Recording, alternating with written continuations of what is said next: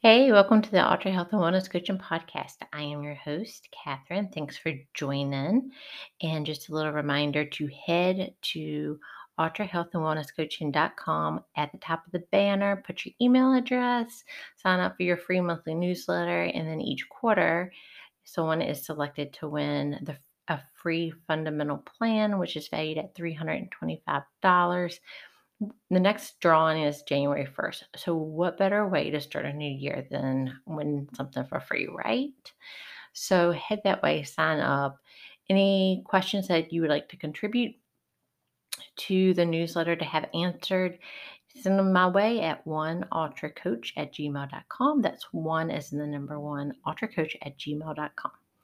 All right, so we just had Halloween and now we're getting ready to have daylight savings time end.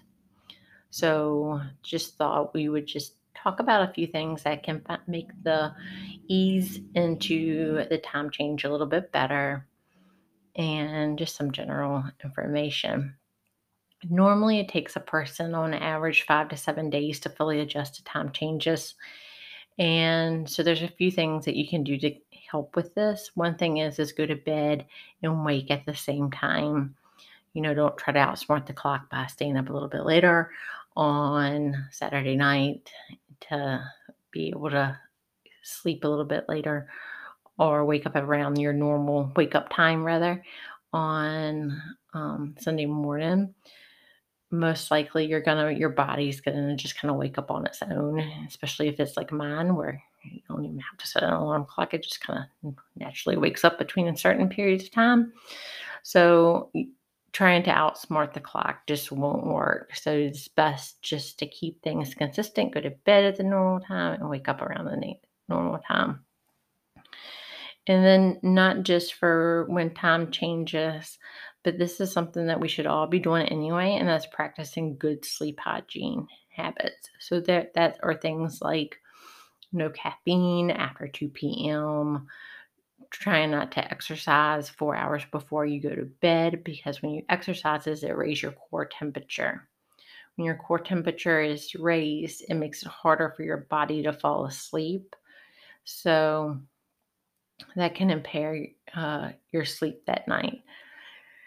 And then an hour before bedtime, putting away like electronics. So, like the cell phone, TV, tablet, computers, not being on those because of blue light can interfere and disrupt our sleep pattern and being able to fall asleep. So it's a great time to find some good books and maybe get a puzzle or a hobby that doesn't include blue lights. So those are some little tidbits of things there.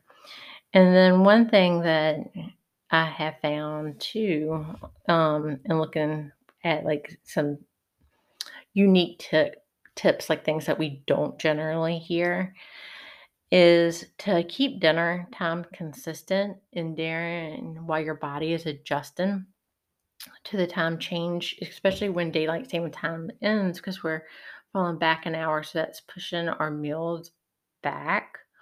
Um, we go a little bit longer in between initially until our bodies adjust to the time change. But eat more protein and less carb, and that's because the protein will keep you fuller longer.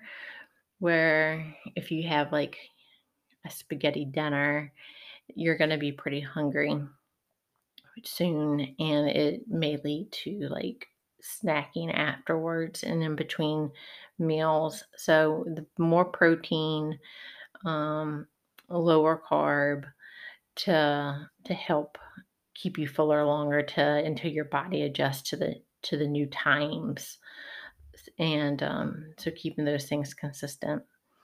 And then one thing too is make sure that we're getting enough sunlight because it's going to be getting darker earlier in the day.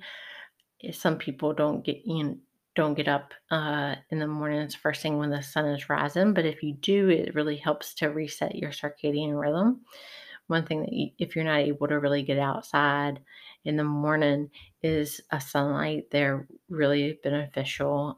They're pretty cheap too. You can get them off of Amazon for like $30. And you can use it while like, you're drinking your coffee. You can just have it shining on you, or when you're putting on your makeup, you can use it. And for those that have the seasonal affective disorder, depression disorder, the acronym SAD, that this is helpful too. And so just a little tidbit there. And there, it's kind of controversial about if sleep really, if a nap is a good thing or a bad thing when trying to get your body adjusted to to the time change. And the best thing to do is, if you're gonna nap, no more than 20 minutes. So a really short cat nap, so to say. That way you're not throwing your sleeping schedule off even more. So hopefully you found those tips helpful on getting your body adjusted. Some other things, with the time changing, if you're an evening exerciser, it's going to be getting darker on you quicker. So you may not be finishing your workout if you're doing it outside. So wearing like the reflective gear, using lights, that type of thing. If you're a driver, studies have shown that more accidents happen when time changes because uh, people aren't used to like the glare hitting on their commutes to and from work. So just be mindful about that. Be safe with whatever you guys are doing. And I will talk to you next week. Take care.